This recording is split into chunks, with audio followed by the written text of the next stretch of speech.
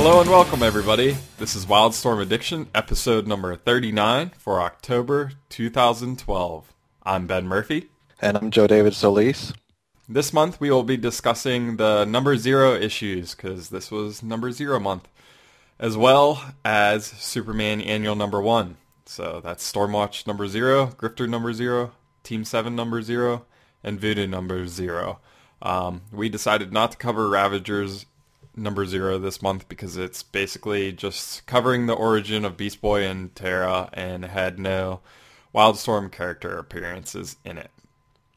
We do want to remind everybody that we do spoil these comics, but our podcast comes out about a month behind the issues, so it's your fault for not reading them. But that might actually change here soon. That's true. We are considering moving up the podcast a couple weeks because there's not really any titles the third or fourth week of every month. So that second week of the month is pretty heavy, and we'll consider doing the podcast right after that week and be able to get it out a lot sooner to you guys. With that, I guess that's our first bit of news. Let's go into the Wildstorm news. First off, we all know that Jim Lee is off Justice League, so we're hoping and praying that a Wildcats title will be his next stop. But, can't hold your breath on that. But it's also rumored that Lee may be doing a new Superman title. Ivan Reis is taking over Justice League in December, and then the announcement had this to say about Jim Lee. And for you Jim Lee fans out there, don't worry. We've got some major news coming soon. While that's all we can tease for now, New York Comic Con is only 1 month away. Which, of course, this con is a lot closer now since the statement was first released. And other than a few variant covers, Jim Lee is noticeably absent from the December solicitation. So, we'll see what comes out of NYCC. I'm excited to see what news will be coming out in the next couple weeks whenever that hits. But it would be pretty epic to have him on Wildcats. However, after that 2006 title that faltered at the gates, can't figure anything will really come out of that. Oh, real quick thing to interject about that is that when somebody brought to my attention that it could be a Superman title, I can totally see DC doing like a Man of Steel title with him on it to promote the Superman movie for next year. So, if you want to think like DC, I can kind of see that. But yeah, obviously we want the Wildcats title. Yeah, I couldn't imagine them putting him behind that. But hey, we're just dreaming here. Speaking of December, Grifter number 15 has him facing the Suicide Squad, specifically Deadshot on the cover, and mentions ties to Team 7. Stormwatch 15 apparently has the team turning Midnighter because of the Shadow Lord's manipulations. Team 7, number 3, has Deathstroke turning against the team thanks to the first New 52 appearance of the villain Eclipso. And Ravagers number 7 has the return of Rose Wilson and Warblade. Also, Superboy and Ravagers guest star in Legion Lost number 15, and Demon Knights number 15 mentions a connection to Stormwatch. So, a lot of ties between the titles over the next couple months as we head towards Christmas, which will be pretty cool.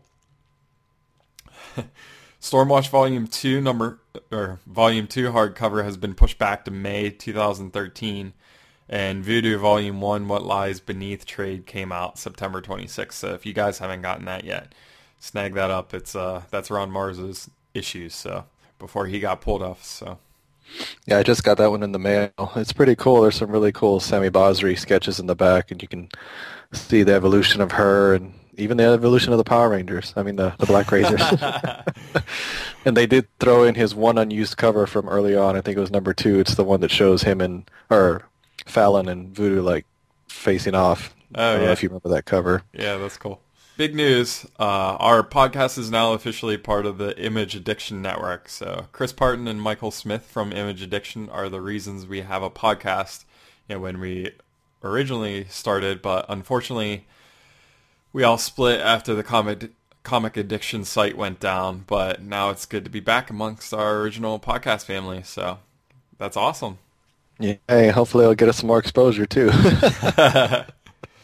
So, But we got a lot to cover tonight, so we'll go ahead and get into it here. Now, the first one we decided to cover was not one of the Zero issues. It's actually something we mentioned in the last podcast, but it was so Wildstorm heavy Yeah. that I was just like, we can't just not talk about this. So what I'm referring to is Superman Annual Number 1, which was released at the end of August on the 29th. It is written by Scott Lobdell and Fabian Nicieza, I think is how you say his name, with art by a lot of people. We got Pascal Alexi, Marco Rudy, Tom Rainey, Elizabeth Torque, and Miko Suyan, with an awesome and amazing cover by Kenneth Rocaford, who comes from Red Hood and the Outlaws, and he's actually going to be taking over the Superman book, starting with Superman Zero, which I flipped through but didn't pick up. But so basically, the Superman Annual, we talked about how it was supposed to be this big crossover, that dealt heavily with the Damonites, but it's kind of interesting to see what was ultimately published, because what we get here is we get a first glimpse, 3,600 years ago on the Damonite homeworld. And what we get here, I don't know about you, Ben, but I'm going to kind of skim over a lot of this because since we have so much to cover. That's okay. 5 titles this week, or this month. Yeah, and we are taking some of your feedback too. We did have some of the guys tell us that maybe do less of the summary and more of the discussion, so maybe we should give that a try tonight. But basically we get the origin of not only Damonites, but it appears Hellspawn, and the Damonites here seem to have started with a more humanoid appearance. I mean, for all intents and purposes, they just look like humans. The only difference is that they establish that they have certain characteristics like growths on their skin or horns, or there are some guards here that look a little bit closer to what we think of as Damonites, but apparently it's all the crossbreeding between them and their conquered races that has caused I'm just going to call him Hellspawn because I don't remember what his original name was. But causes him concern that the Damonite race is basically poisoning itself by allowing this to continue. So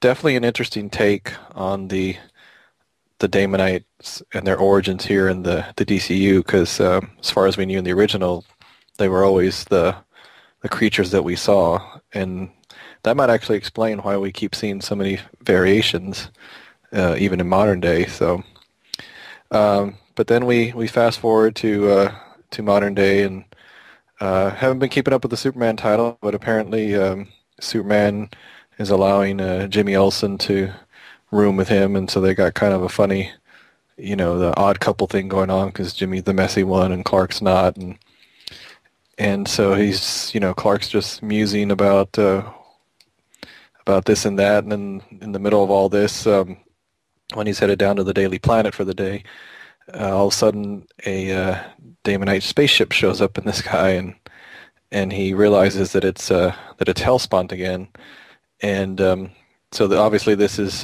continuing on from their first meeting back in Superman 7 and 8, and because we get different artists on the book, we get different interpretations of all the characters, and that includes Hellspawn.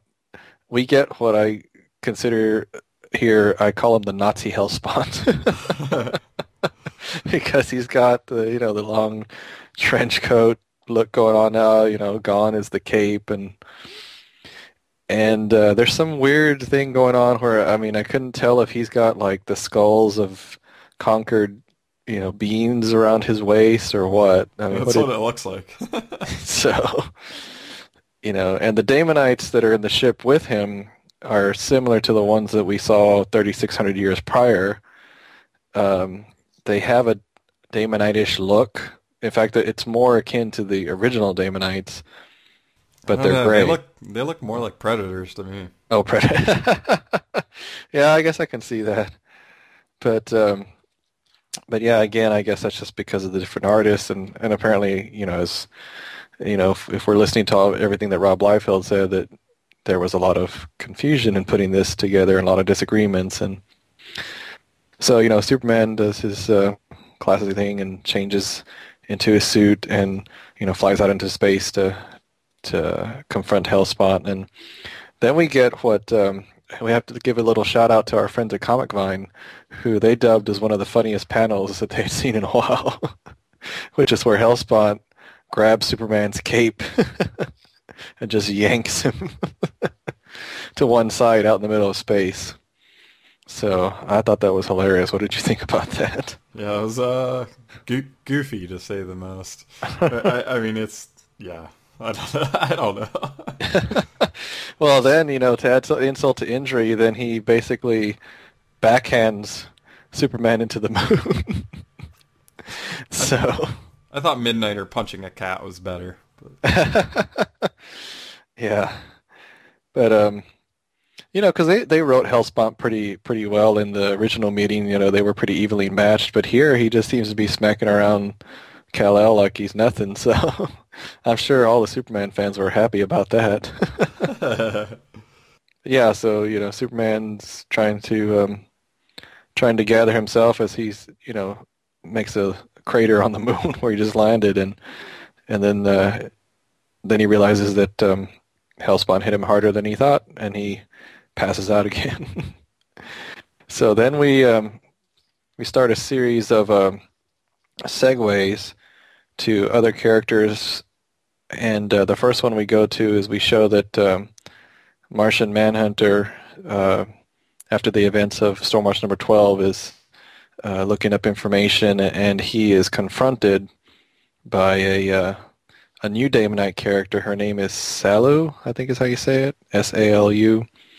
And apparently she's one of Hellspawn's heralds, which, kind of got the Galactus vibe going on there, where all of a sudden he's sending people ahead of him. And she kind of looks like Fire Lord, especially with the flaming head and the energy pike that she has. But she tries to, if I remember right, she's trying to recruit him. I think we're still staying with that theme, that Hellspawn's trying to get certain people to come to his side, and so of course they fight, and he's not going to have any part of it, and she actually beats him pretty well, and tells him that it's either you do this, or we're going to continue on without you, basically. So kind of interesting setup there.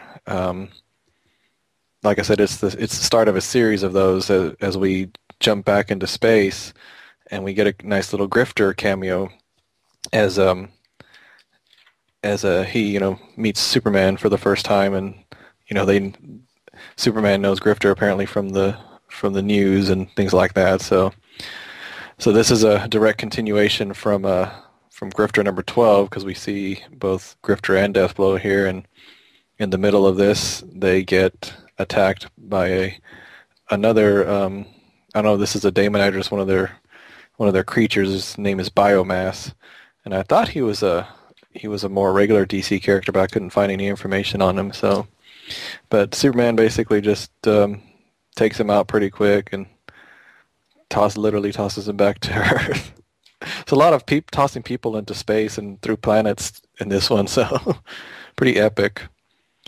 And the next stop is Starfire in her sexy bikini, and I stopped following the title, so I don't know where this fits in the whole Red Hood and the Outlaws series.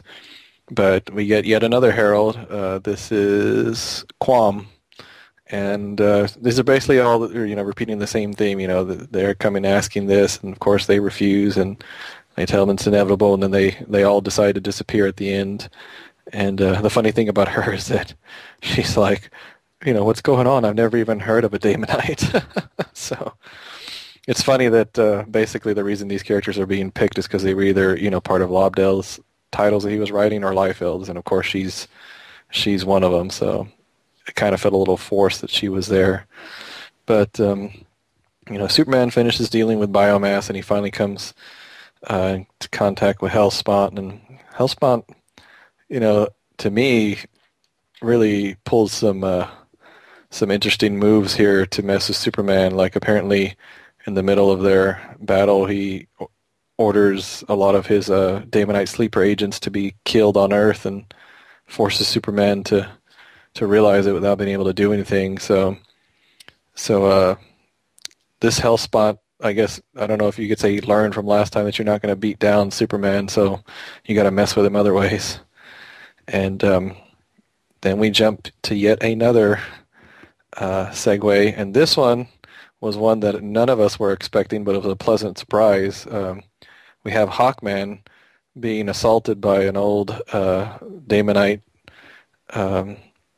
favorite of mine, which is Lord Defile, and his this is his first appearance for the New 52, and his design is pretty much exactly the way it was in World's End. So I was really surprised about that.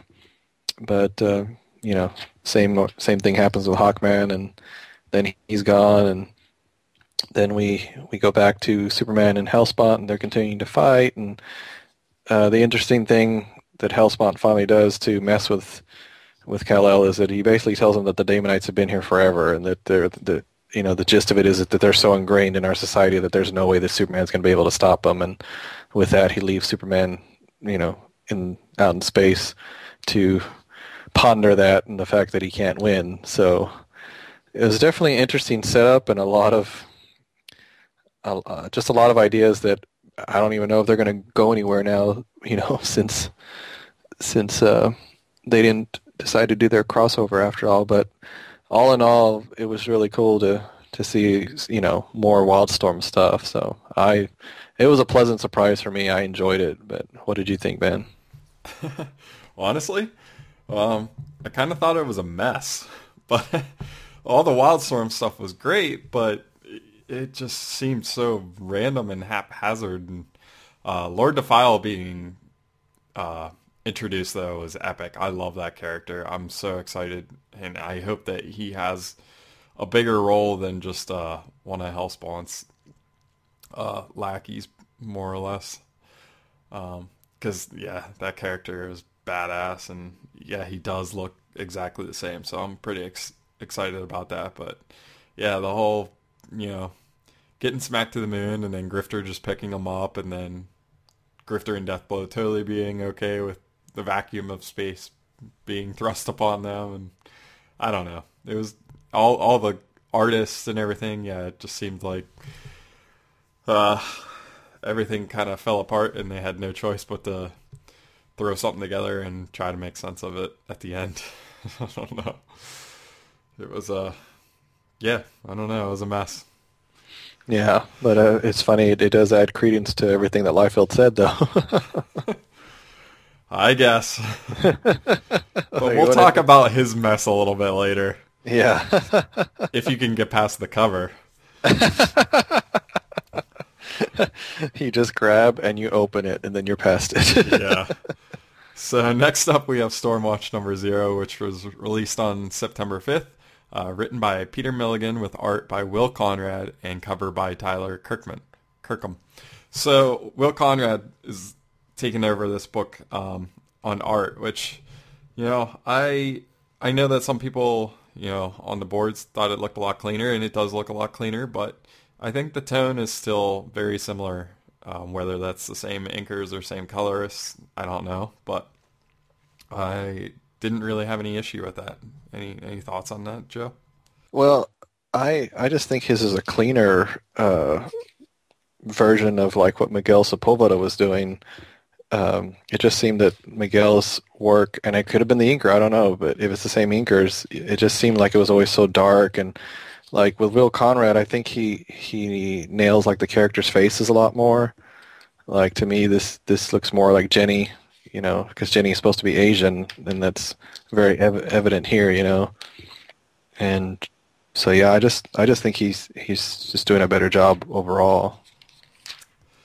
So this issue starts, and basically is self-contained in the Eye of the Storm, and the engineer and Apollo and Midnighter and even Jack Hawksmoor are all checking out this alien creature that they had picked up after passing a red dwarf planet. And the alien is kind of like I don't know, I want to say like a 60s feature creature kind of alien. It has big bug eyes and very arachnoid, but it also has these weird humanistic eyes above it, so it's kind of creepy. Anyways, and that's what they're kind of doing, and they're taking care of that, and they're wondering where Jenny is, and they're kind of annoyed that she's not here to take care of this creature. Jenny is in her room, and she is making up a game, some crazy algebraic game, and all of a sudden Adam 1 just comes up and appears to her, and she's all excited because he was her mentor and the Shadow Lords killed him, or took him away from Stormwatch and killed him, supposedly took him out of this plane, or this existence as we know it. And Adam 1 shows up and says, "Hey Jenny, I have to tell you some things about Stormwatch's past, because there's going to be hard times ahead. So I need you to pay attention and learn." Which I don't know. It's kind of confusing that Adam 1 would just show up out of the blue, that the Shadow Lords would allow him to cross planes again and come back to this existence without, any repercussions or anything. Like, I know that Manhunter did a deal with them, but that's different. I'm not quite sure that this may be him.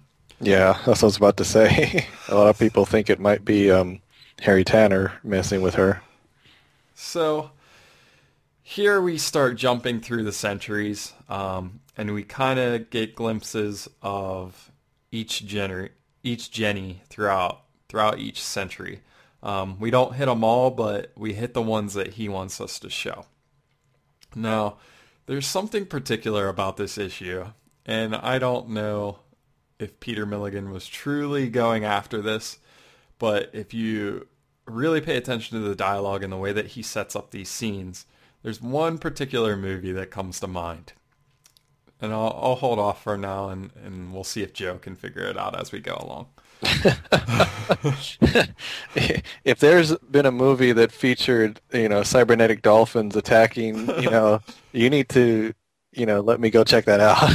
No. It has nothing to do with the content, but just the way that the story is actually told and unfolding. Anyways. Okay. So Adam 1's kind of talking through these centuries, and we go pretty far back, and where we meet Princess Janine. I actually have to check my notes because so this is what is this, 11th century or 10th century? Because it's 1013 AD it says. Yeah. So this is actually Merlin, who is also Adam 1, and he was part of the Demon Knights, or he, trained the Demon Knights and helped them, to become an organization that will later become known as Stormwatch. And he kind of taught this Jenny, and she joined with the Demon Knights at that time.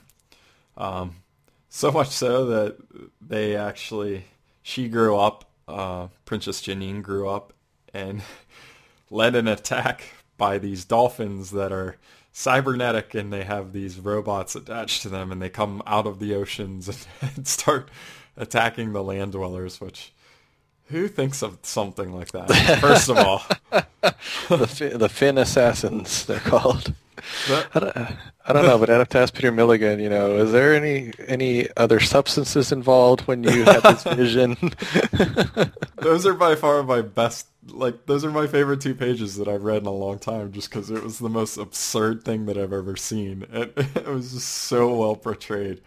And then there's a really cool picture of the Demon Knights with Princess Janine, and you can see Shining Knight and the demon himself, and it's really cool to see that her leading this. So this scene down at the bottom of this page here, while they're killing these dolphins, you see Jenny looking at the kind of like the portal that Adam 1 is showing her of these snippets of time.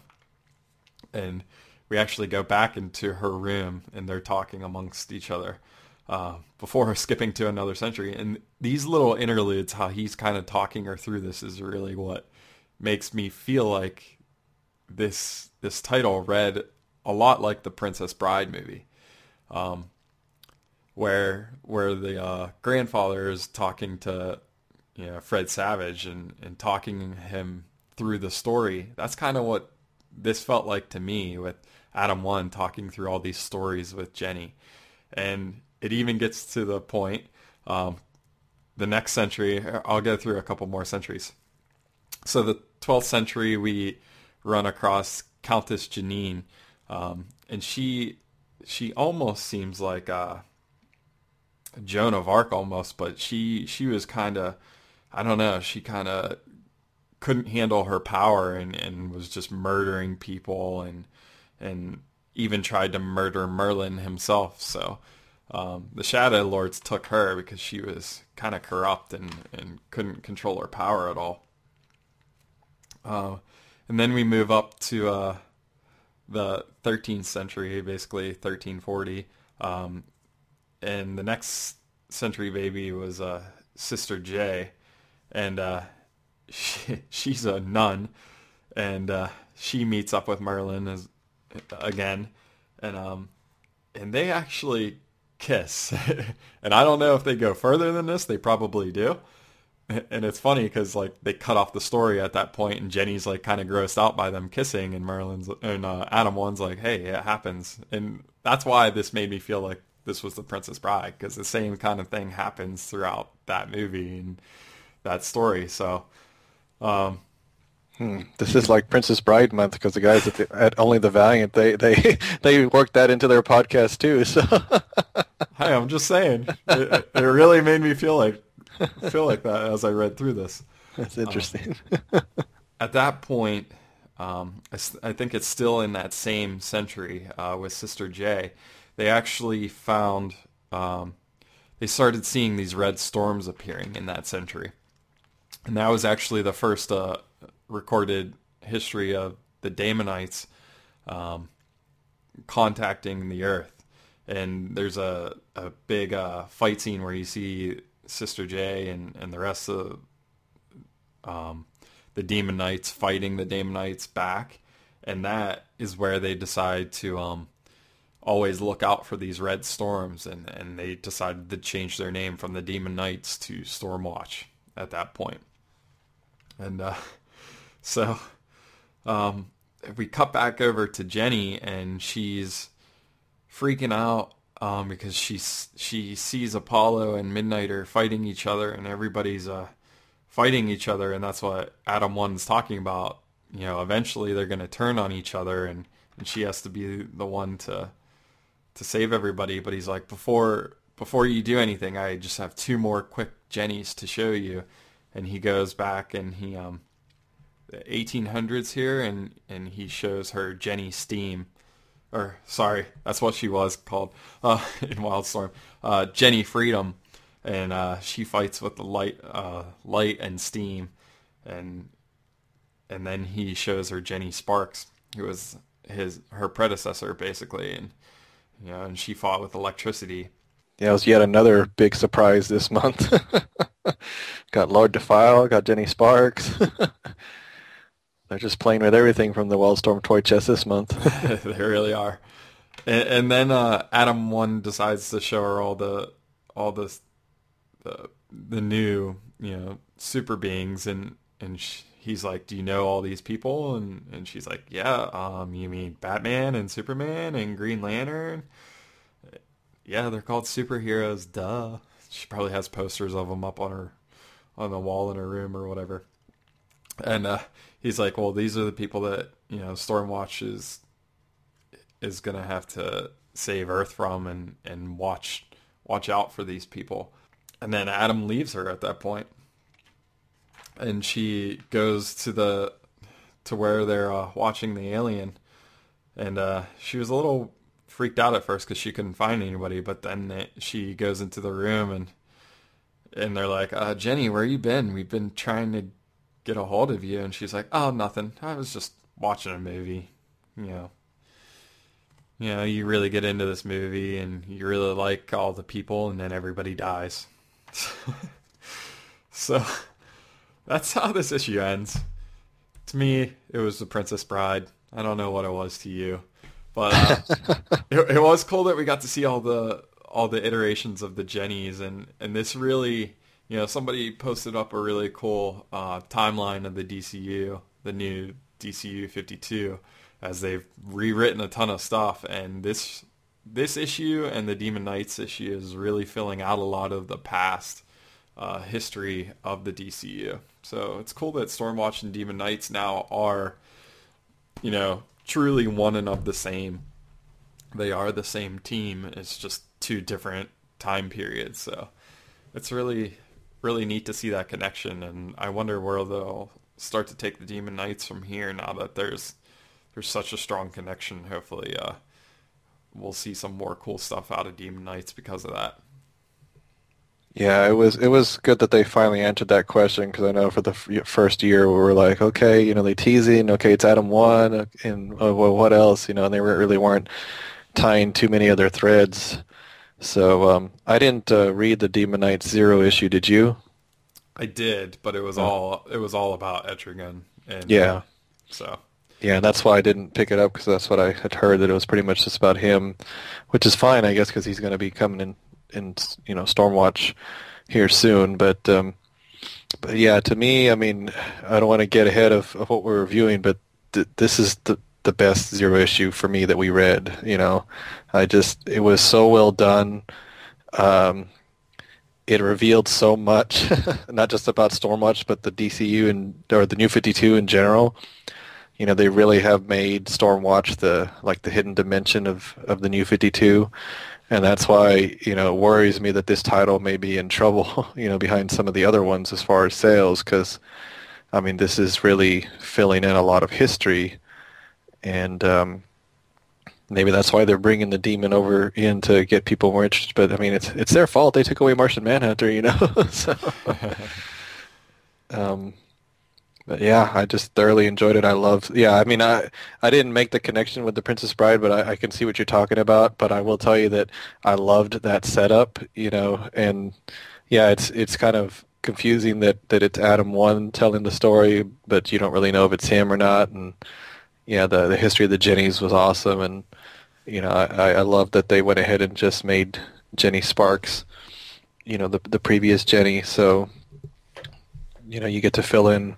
Well, how did she, live in the New 52, because we know what happened in the Wildstorm universe when she died on New Year's Eve 2000, Right. So just lots of potential for more stories, and that's why I'm just hoping that this title picks up. Go buy it, people. So anyway, speaking of titles that I wish would pick up. Put it. I'm trying to put it down. I'm like,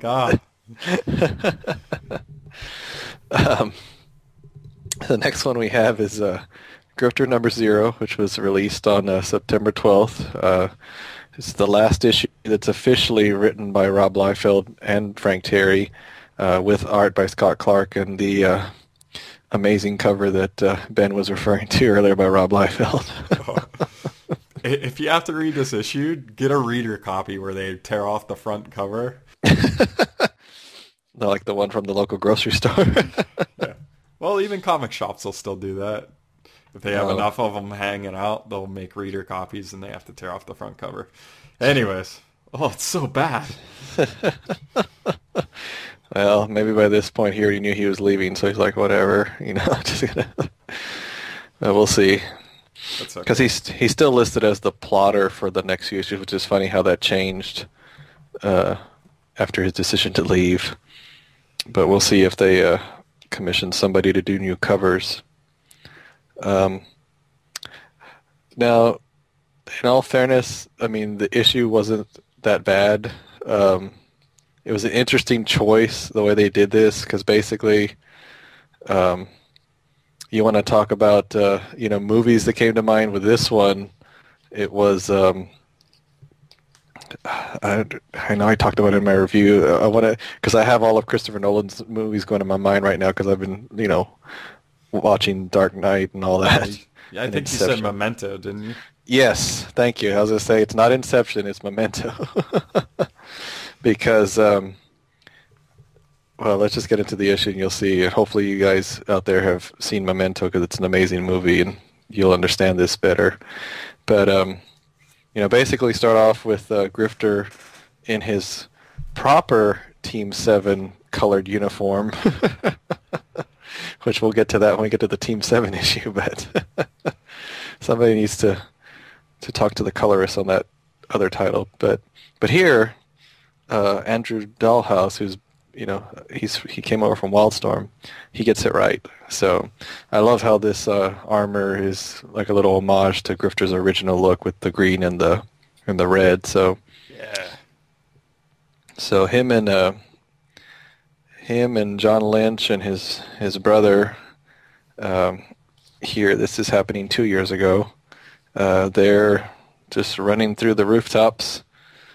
Apparently, they're in the middle of a mission, and Grifter, is leading the mission, and he gets the sense that something's wrong, but he just continues on the mission anyway. And we get some pretty cool action from Scott Clark, which I expect nothing less from him anymore. He's always been good at drawing action, and so they come in literally guns blazing, and Grifter throws out some grenades, and they make it into this secret vault, and they're supposed to steal something or other here. And then when they reach their objective, he finds himself pointing a gun at his brother Max's head, and even he feels like he's not in control of his body. He's wondering what's going on, and then before he can think twice, all of a sudden he's shooting at Lynch, and in the middle of all this, he gets a vision of a new character that Liefeld mentioned was going to be Grifter's mentor. It's an old man named Warwick, if you can say that. I thought it was Warwick when I first saw the solicits, but it's Warwick. And so as soon as he sees Warwick, we pan over and see that Grifter is in a Daemonite holding tank, and that all this is a simulation in his mind. And apparently there's humans that are here that are doing this to him, but you find out later that they are actually just Daemonite agents. And the reason they are doing this, is, as we've already found out, is because there's different Daemonite factions.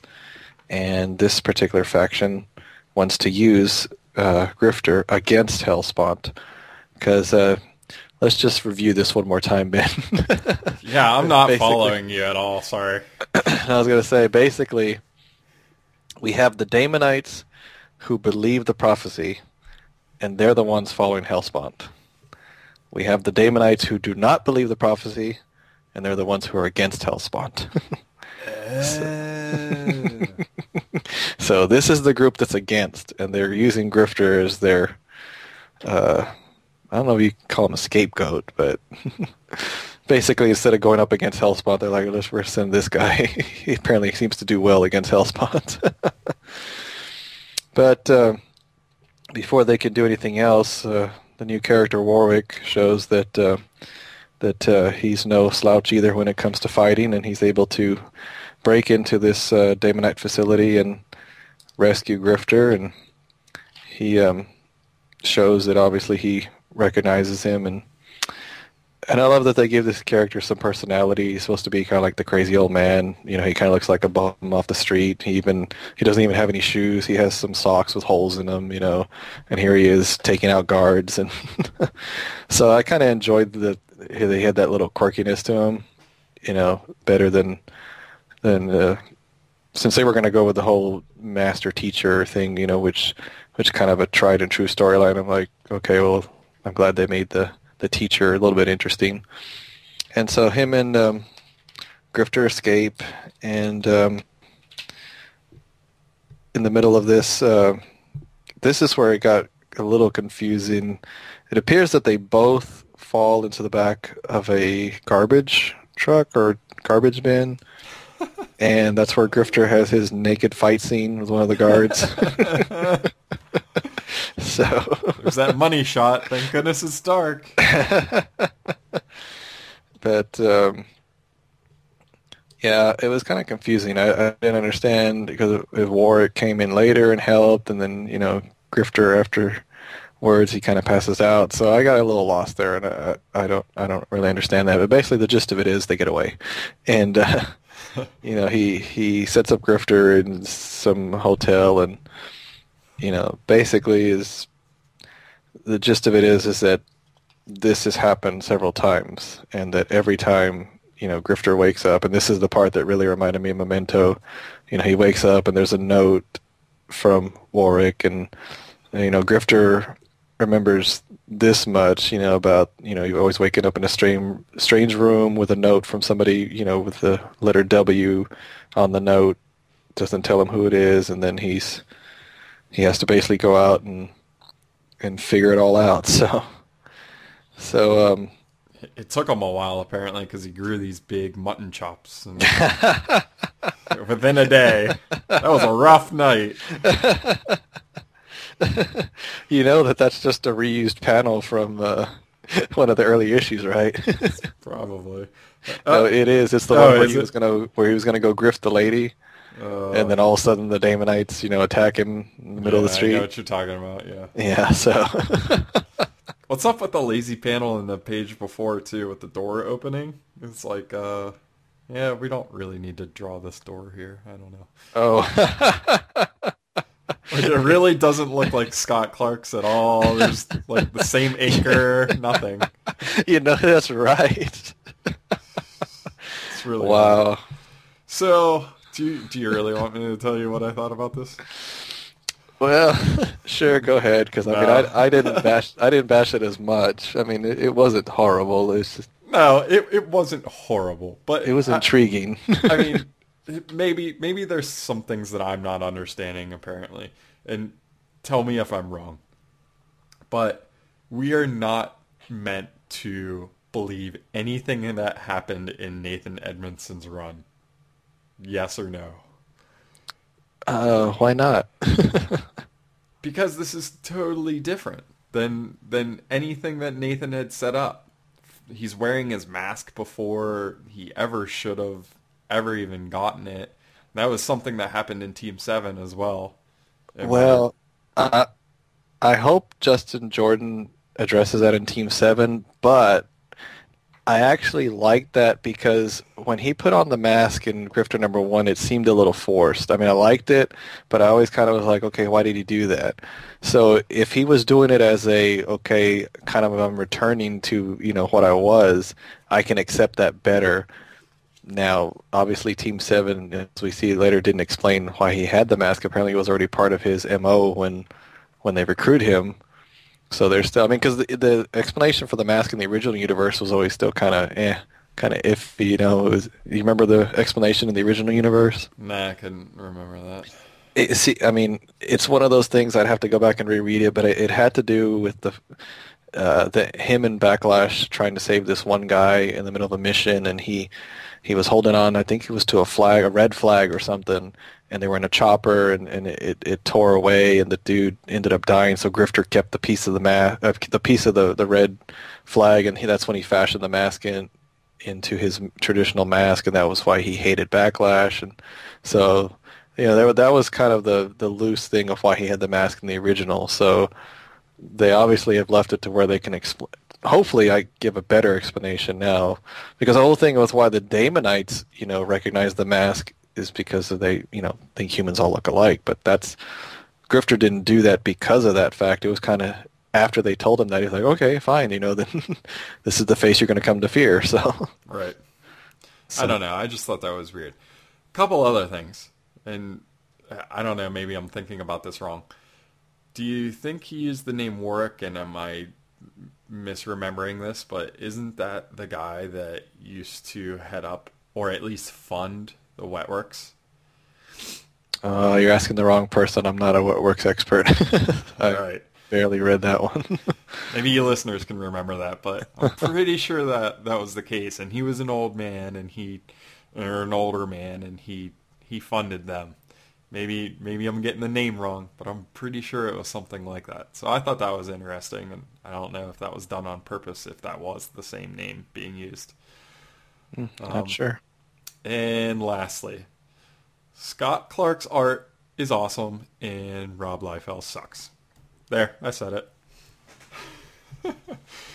Get past the cover, and you go, oh. I was going to say, you're going to keep it simple. Yeah, that's it. That's all I got. Sorry, I'm pretty sure I ran across something over the last couple of weeks where he was ripping on Scott Clark's art, and I'm like, seriously? Do you have any reason to be ripping on Scott Clark's art when you have the worst cover in the DCU 52? I thought they were buddies. Yeah, I did too. And I'm not even getting into the whole Deathstroke issue if you want to go down that road. Wow. Oh, yeah, we can So talk bad. about that when we talk about the other appearances, but yeah. But All right. yeah, we can move on. We can move on. So, and you're going to have to help me out with this next one because I didn't get a chance to reread it because, yes, everybody, I was chasing cows right before. And he means real ones, people. Yeah. I'm like, sorry, Joe, gonna be late. I'm chasing cows. He's like, cows? Yes, cows. No, it wasn't. I mean, I'm from Texas, so that wasn't as weird, you know. Sorry. They get out every now and again. And yeah, anyways. Apparently. Next up, Team 7 number 0, released on September 12th, written by Justin Jordan, with art by Jesus Marino, and cover by Ken Lashley. Hey, Ben. Yeah. Team 7's in the DCU. What? That's crazy. That's blowing my mind.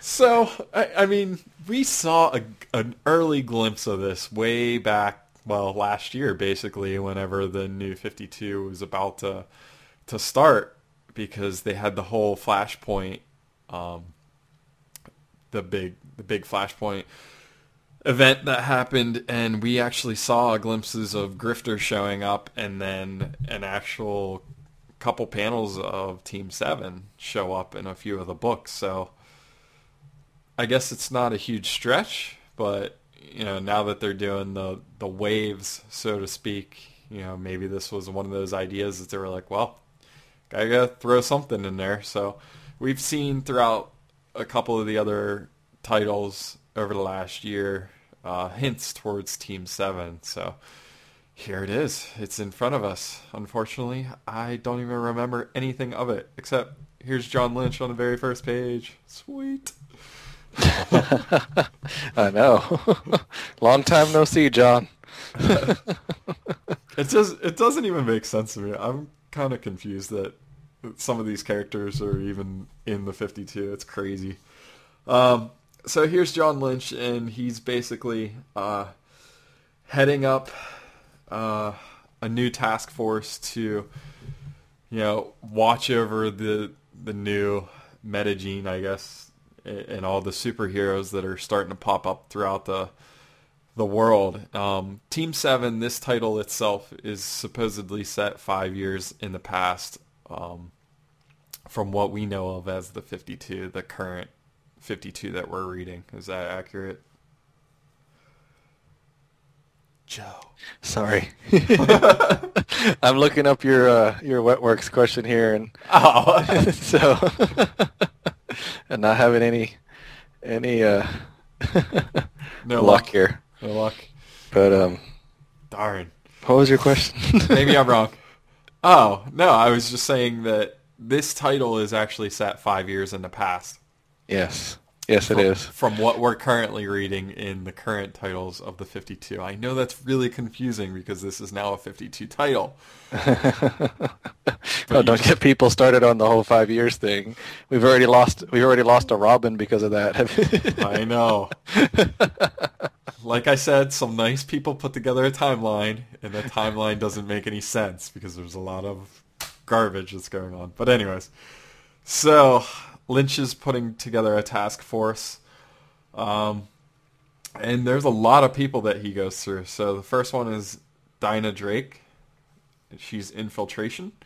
I'm going to miss some people. I know it. This is why you read people and you take notes. It's basically Black Canary and her husband. And her soon-to-be husband. That's why she's not a Lance yet. All right, good deal. Then we go over to... Who are we up to next? Oh, we have Fairchild. Did I miss somebody? Yeah, Alex Fairchild. Yes. So maybe we'll see that reunion with Caitlin and him very soon. Yeah. Don't forget what the mobster talks about here that they go after.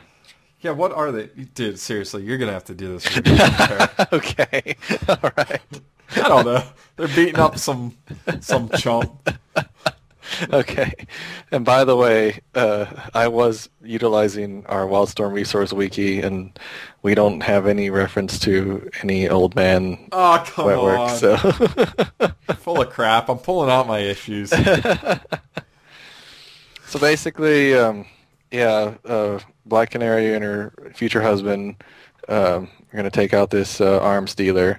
And the arms dealer, as they get ready to strike against him, is on the phone, and he's talking to somebody, and he makes a comment. He's like, well, if you're unsure about the gen factor, just watch the news. Believe me, you'll know it works. And so that was pretty cool for all Wildstorm fans because, the gen factor was a big Wildstorm concept. I mean, it gave the powers to the original Team 7 members, and it's the way that the Gen 13 kids had their powers. Now, obviously, that's not going to be the same case here because, the Team 7's origin is different, and they've already shown that Grunge and Caitlin Fairchild, have nothing to do with that. So it'd be interesting to see if that's just because Justin Jordan, is obviously a Wildstorm fan. He said so. For him to throw stuff like that in there, it could just be little homages and may not ever go anywhere. But we'll see. Yeah. But yeah, they just take him. They're going to take him out, and then they realize that they've got Alex Fairchild and Deathstroke have already infiltrated the gang. And so in the middle of all this, they convince him to help take him out, which is what they end up doing. And then they extend the invitation to join Team 7 from, John Lynch, which apparently, if I remember right, they are already familiar with him.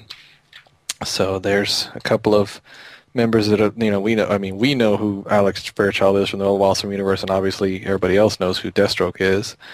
But then we get to one of the ones who's one of the new characters that, before I get into them, is it just me or do you feel like these new characters are going to be cannon fodder?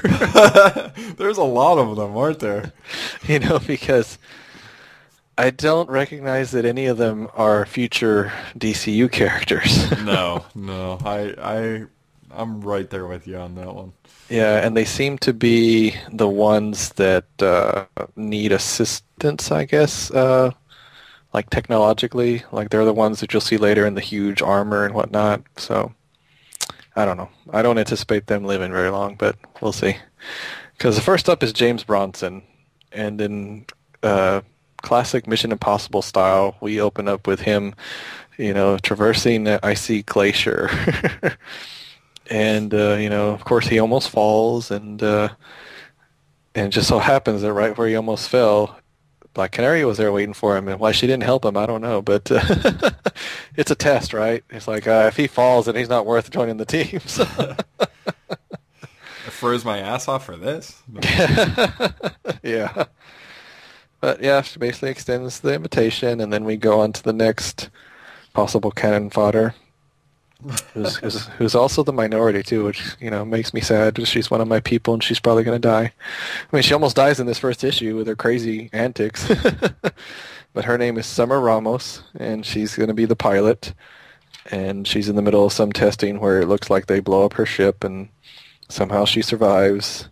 Did you count all those missiles? My God. Yeah. But Well, she explains that the airframe was designed to fragment and destroy a swarm of drones while blah blah blah, and this is why I'm alive. And then we get to our man Grifter, who this it's funny.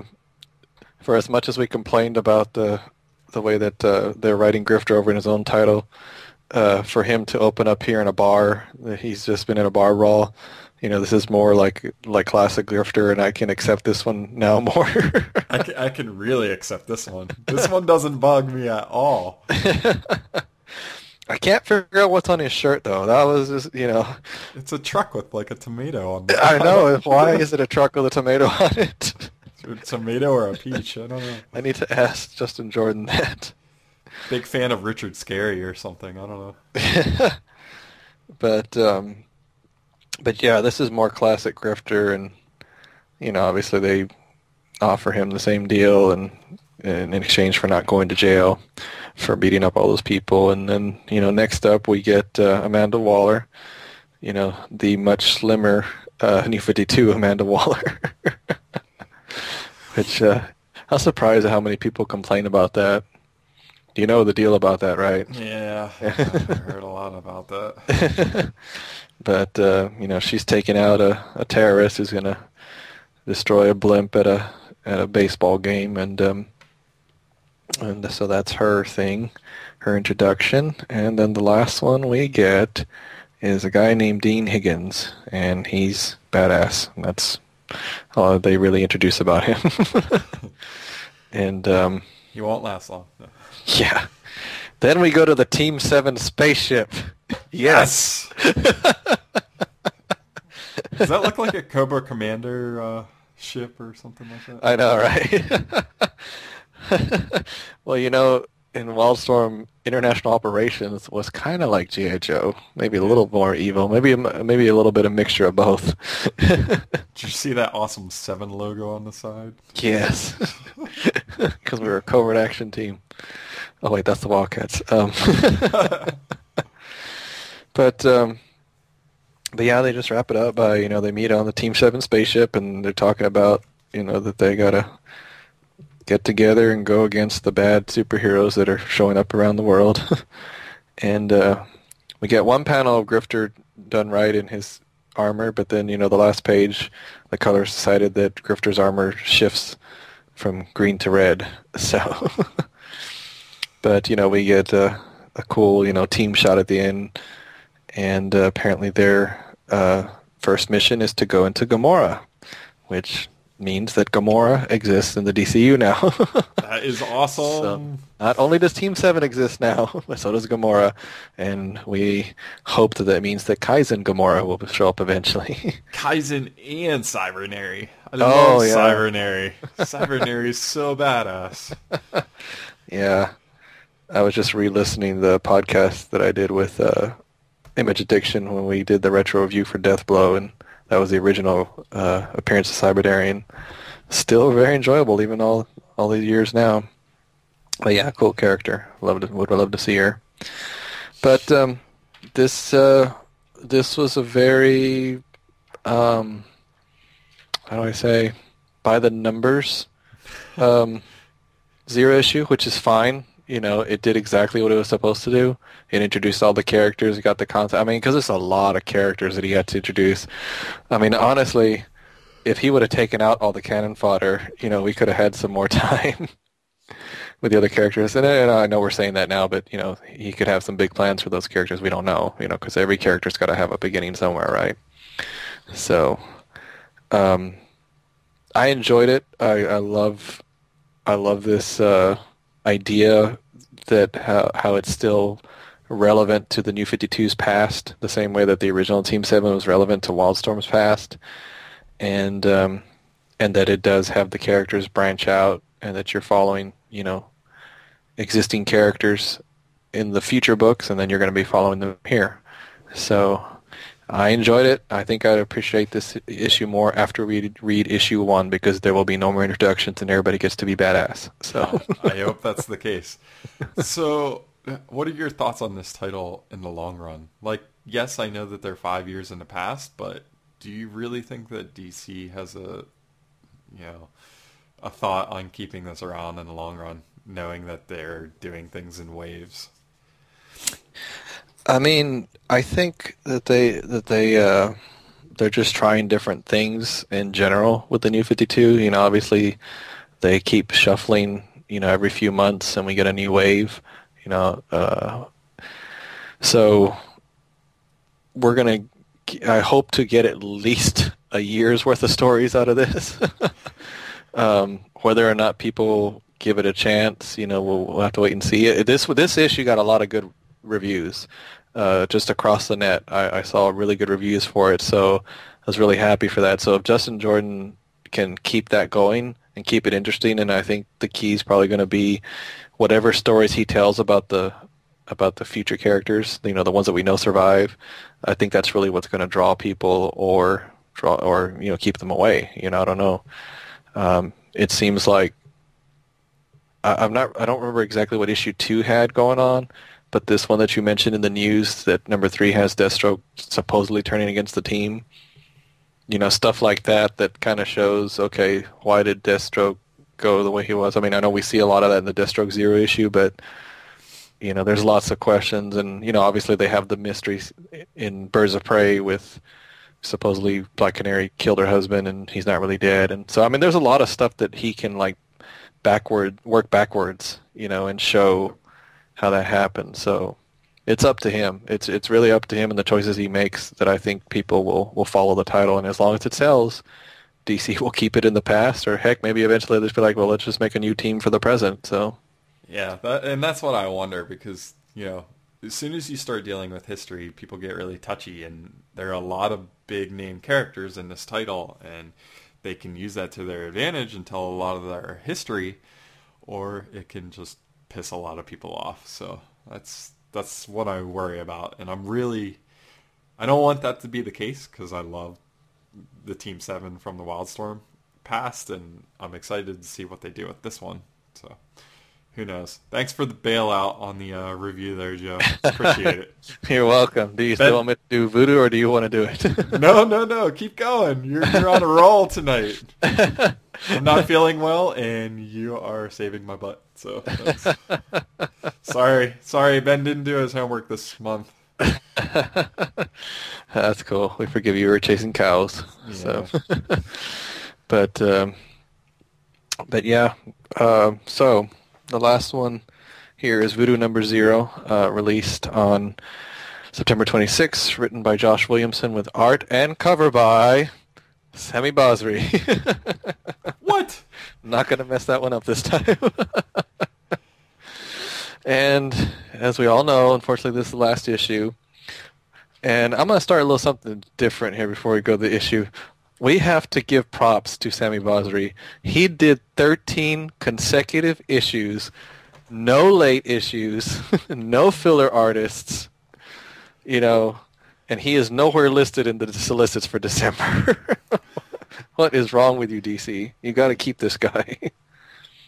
We got to find him on Twitter or something, because I've tried. Where do you live, Sammy? Come on. Come out of the woodwork. In Brazil, remember? That might be part of the problem. Maybe he's doing jiu-jitsu or something. I don't know. Yeah, he's doing one issue of Supergirl like in November, I think, and then he's not listed for December. So Marvel's gonna steal him, guys. Anyway, so I just have to start off by saying this was a very safe 0 issue.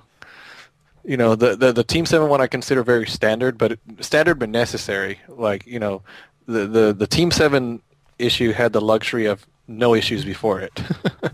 So they literally were starting at 0. Well, this is a recap book. What, this one? Yeah. Oh.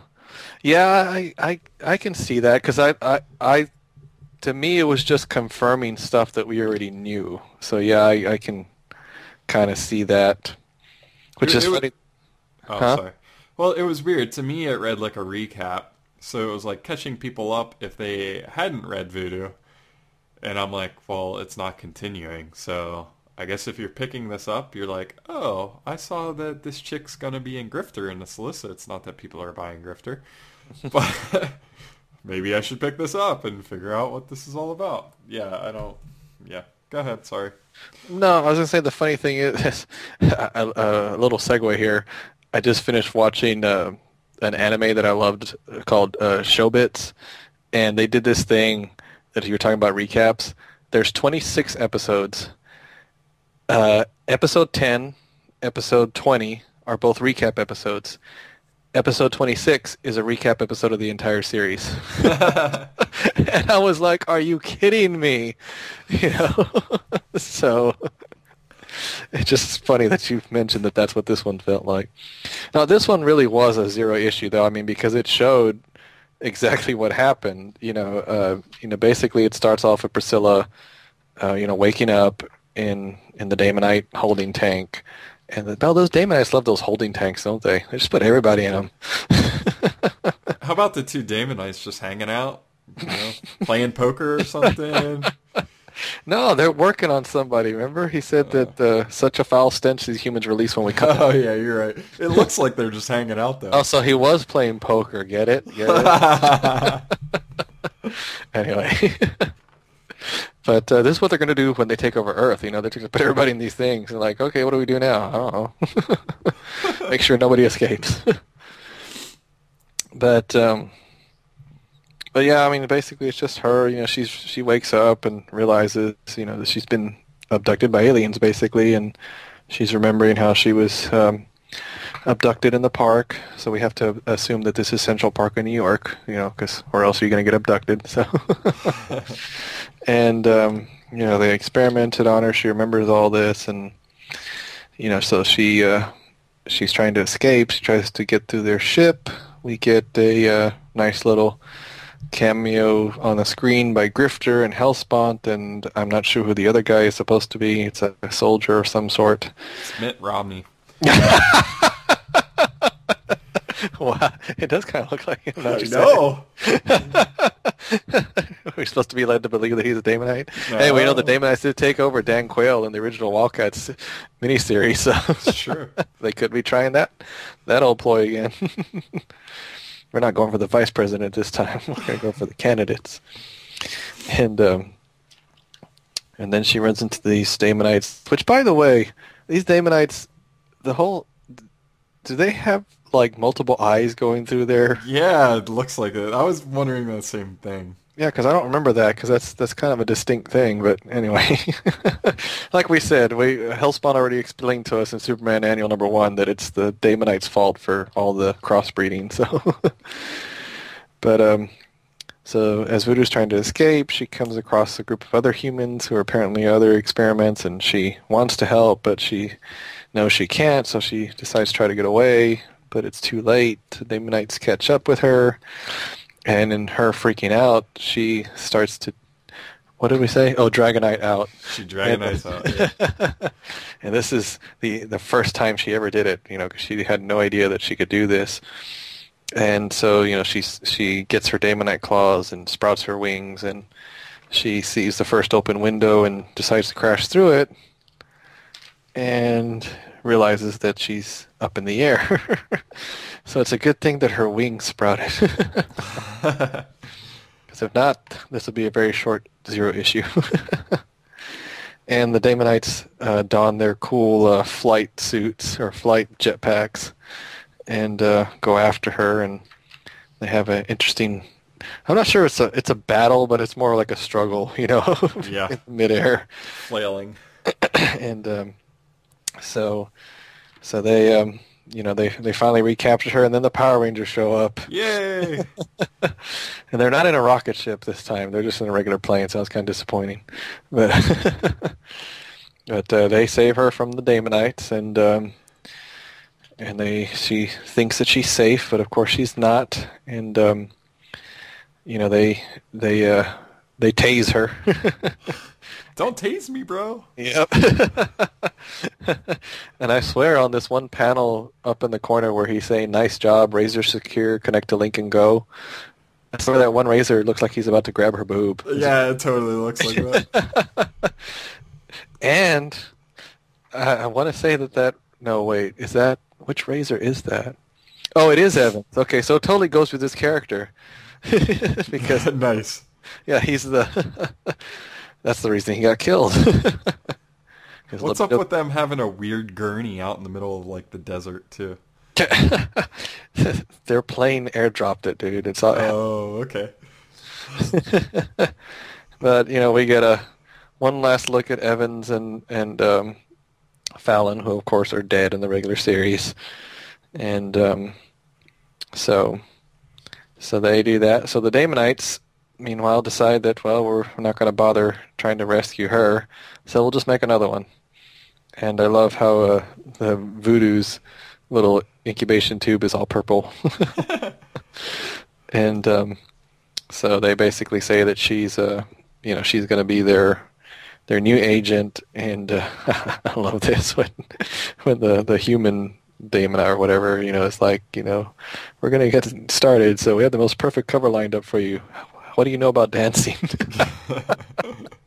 So that was kind of funny, and then we finally get to see Sammy Basri do a full rendition of Grifter, because we've seen him tease in the past, and so he's fighting another one of the multi-eyed Damonites. And he runs out of bullets, but before he can go all chosen one-e on,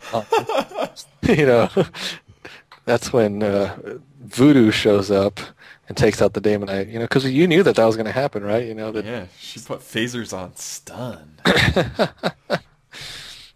So, and I'm pretty sure that this is Voodoo. This is not Priscilla. That was the one thing I had to stop and really think. And if I'm right and it's Voodoo, then that means that Williamson left us with one last cool cliffhanger before he ended the series, because, like I said, the issue was just kind of blah. It was just kind of, we already knew all this. Right. And but for him to do that at the end, it really raises the question, okay, so that means that the girl that we see on the cover of Grifter for next month, is it Voodoo? And apparently Priscilla is going to go look for Grifter too. So basically both clones are going to go over to the Grifter titles, what it seems like. Yeah, that's weird. Can that end quickly? Yeah, that's my thing. I just, like we talked about that before, that I kind of wish that would have ended already. And it's going to have to end eventually, because it's just too, just make up an excuse to why Priscilla, decides to call herself Voodoo, and then she's just Voodoo. Because right now she's Priscilla, and Voodoo. If they make a Wildcat title, they're not going to let this one on. And it's not confusing. It's not confusing because we know these characters so well. It's just annoying, and it's annoying to me because I know that anybody else reading this would find it confusing. Yeah. Yeah, and that's the main thing, is that you want to take the new readers into consideration. I mean, you really want them to like these characters, but not when you're doing stuff like this. Because clone stories, like I talked about in my review, they're always messy, And the key is not to let them go on too long, and this one's gone on too long. Yes. So. Hey, has she ever worn that outfit before with the headgear and all that? I don't know about the headgear, but that's pretty much her spy outfit, is what I call it. I think it's an amalgamation of that and the Damonite armor that she used to have. Obviously, she's not going to wear the Damonite armor anymore because, I guess that showed... she's on her own side now, basically, is what it is. As if the Damonites needed any more sides. Right. The Damonites are such a splintered organization now, or splintered race now. They just can't get it together. It's no wonder they can't conquer a planet. Anyway, so Voodoo's done. At least she still exists in Grifter. And whether or not Grifter survives the next wave, we'll find out at New York Comic Con. So, Voodoo was a fun title while we had it. Mm-hmm. Unexpected as far as getting Wildstorm titles into DCU 52. Who would have thought it?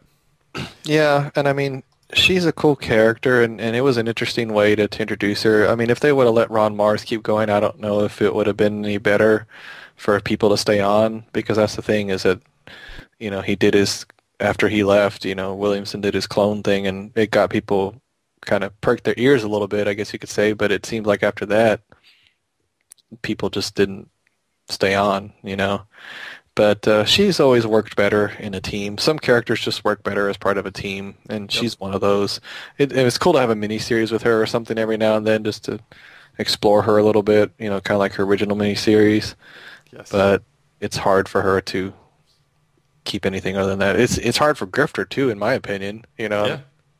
Grifter went through 2 solo series in the original Wildstorm universe, and I mean they were fun, but I don't remember anything significant about them. Not too much at all, actually. Yeah.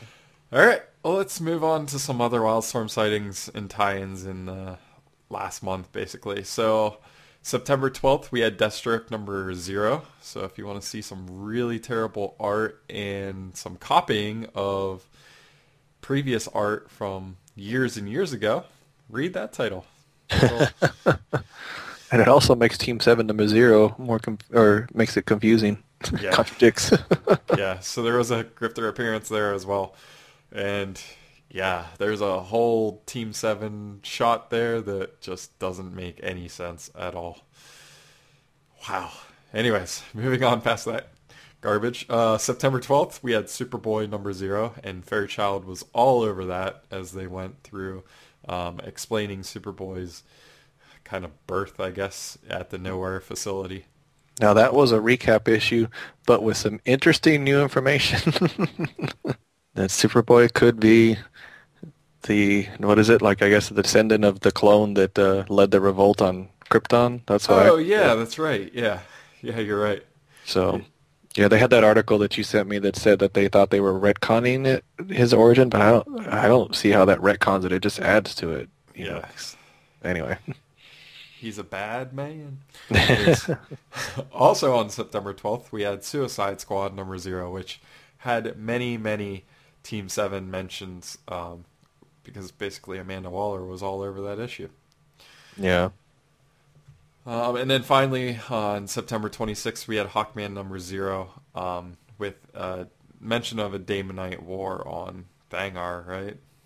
Yeah, I mean, I just kind of flipped through it, and then Titanthrope there at Clark's Bar kind of gave a good synopsis of it, But it's all off-panel, like he said. There was really nothing that they showed, so I didn't pick it up. Neither did I. And then coming up here in October, on the 3rd, we have Stormwatch number 13, which, of course, these issues take us back to the present. And, so we get to see what's going to happen with Stormwatch without Masher and Manhunter. We also get on the 10th, Grifter number 13, which is the first issue without Liefeld, even though his name's still on it. And we get Ravagers number 5. We get Deathstroke number 13, which, when Liefeld was on it, was supposed to have Zealot, so we'll see if that's still true. And then we have Team 7 number 1. So after that, on October 24th, we have Hawkman number 13, which number 12 ended on a cliffhanger where Pike was involved. So hopefully we'll get to see more of him in the middle of all that. I don't know if one thing about the Hawkman 0 is that it did feed into 13. Did you realize that, or did you flip through that? No, I didn't flip through the 0 issue at all. Yeah, I don't know how it reads, but I know that the end of the 0 issue is him on the ground at the mercy of that Hawk woman or whatever. So it feeds right back into the regular storyline. So it's interesting that they did it that way. And then also on the 24th, we have I Vampire number 13, which we assume still has Stormwatch, because again, it ended on cliffhanger. So after that big revelation, if Stormwatch is just like, okay, we're out of here, I don't know. Right, we have no idea if they're going to be in there. Yeah, so, and remember that all these books are available digitally, either through DC Comics website or comiXology.com, day of date every Wednesday. Also, Demon Knights number 13 comes out on the 10th as well. So the second week of the month is really heavy, which is why we'll probably start moving up the podcast to the end of that week, because that's when basically all of the books are out. So at least the ones that we cover in full. Right, exactly. So some quick shout-outs. Be sure to check out Chris Stryker's Stormwatch site, which is stormwatch.ws. And remember to visit the Higher Authority message boards, Clark's Bar, to continue the Wildstorm integration discussion. So all of us are over there. I actually have been over there quite a bit lately, which is kind of rare for me because I'm usually out chasing cows. You forgot to mention that discussions get a little heated over there sometimes. Yeah, they do. They really don't like Rob Liefeld. If you think I don't like Rob Liefeld, they really don't like Rob Liefeld. Yeah, but I forgot who it was. Somebody was defending him, and that's when it got really heated. Like, okay. And also be sure to check out our friends of the show, Image Addiction Podcast. They are friends, trust me. We hang out with them, and now we're part of their Family. Yes, exactly. They cover all the new releases from Image Comics, and the Valiant podcast is they cover the newly relaunched Valiant Comics, which current titles include Exo Man of War, Harbinger, Bloodshot, Archer and Armstrong, and coming in November, Shadow Man. Woohoo! You can contact Joe. He's twitter.com/grifter78. I'm YoYoMaster146 on the Wildstorm resource wiki or on the message boards. You can email us both at wildstormaddiction@gmail.com and send us any questions or why do you guys stink so bad? No, just kidding. It's all the cow pies that we step in. Or you can check us out on Facebook. We have a fan page and a Google Plus page. And remember that we are also on Stitcher, so if you guys have fancy smartphones, check us out, stream us, or just download us. It's all good at Stitcher.com. So, crazy month, 0 issues. That was the big event for 2012. Good times. Yeah, and overall pretty well received from what I understood. So, and just a couple of quick Wildstorm swag, I guess you could say, out there. I finally got my Grifter bust in the mail, and it is beautiful. So yeah, I'm totally jealous. So if y'all have not gotten one, go out and find it. And also check our website because we have posts for a couple of the HeroClix figures that are coming out in the Batman set. We have Warblade up there and Grifter. And so that's coming out in November, so definitely look forward to that. And as they post more previews, we'll post them up there with the nice, pretty pictures. Those look awesome. How do you think we can go about best getting those, since they're not part of the normal set, right? Aren't they like chase characters? Warblade is. I don't know. I think Grifter might be a regular one. I'm not sure. I might have to hit up eBay after the fact. That's what I was thinking too. So here are my thoughts on your awesome Grifter bust. I think you need to go on a European vacation and take him with you and take funny pictures of him in epic locations. Just like the Travelocity gnome, it will be the Grifter bust. Yeah, well, it only goes to his waist, so everything will have to be, from waist shot up. Otherwise, it looks funny. So. And he is holding a gun, so I don't know if I can get him past customs. So he's holding 2 guns, actually. No, that's okay. That's cool, man. That's awesome that you got that. All right, everybody, have a great month. We will see you hopefully halfway through October. Take it easy.